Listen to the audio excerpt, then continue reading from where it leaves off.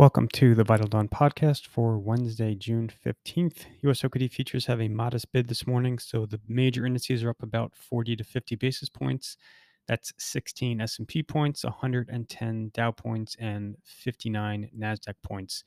You have a rally in treasuries. Yields are down about 5 to 7 basis points across the curve. You also have a rally in Eurozone bonds, and the big reason for that is the ECB came out this morning and said they would be holding an emergency meeting. That meeting kicked off at around 5 a.m. It's expected to wrap up around 7 a.m. So be looking for some type of an announcement starting around 7 a.m. Not clear exactly what the logistics will be.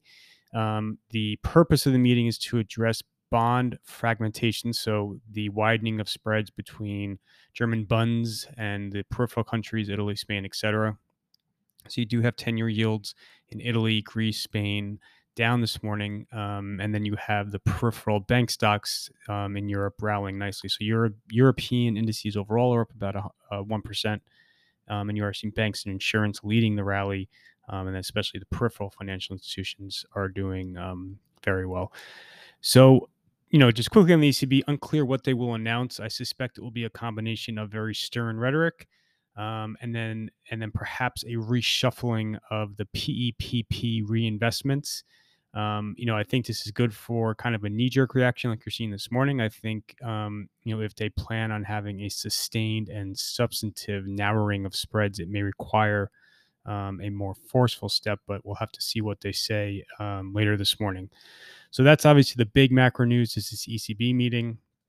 Some other items to note: you did have China May economic numbers out overnight. They were better than feared, so industrial production and retail sales. You continue to have indications that Chinese auto sales are picking up, versus May, although, it was an easy comparison last month.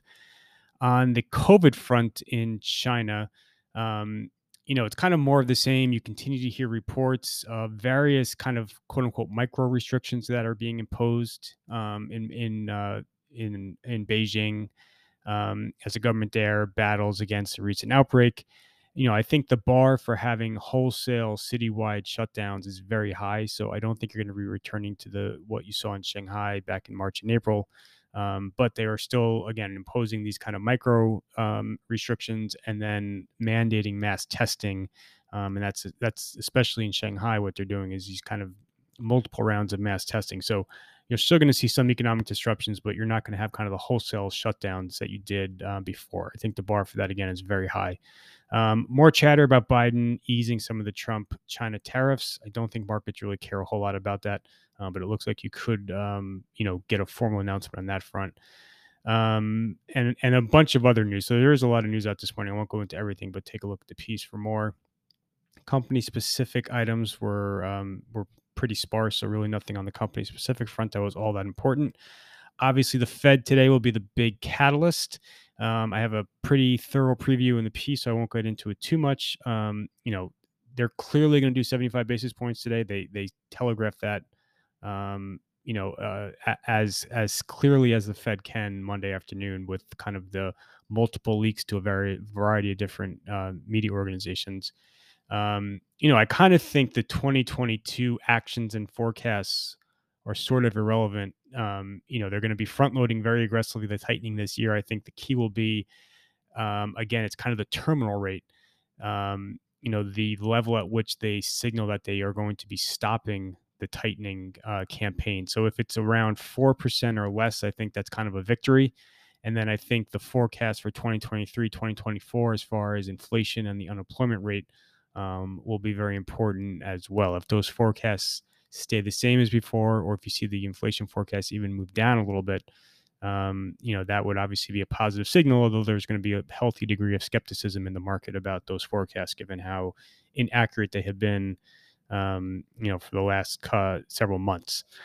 So those are the major themes and trends for today.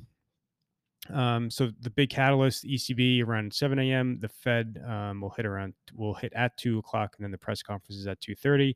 You do have a decent amount of U.S. economic numbers out this morning, but I think central banks will really be driving markets today. Nothing all that important on the company specific front, and that is everything for today.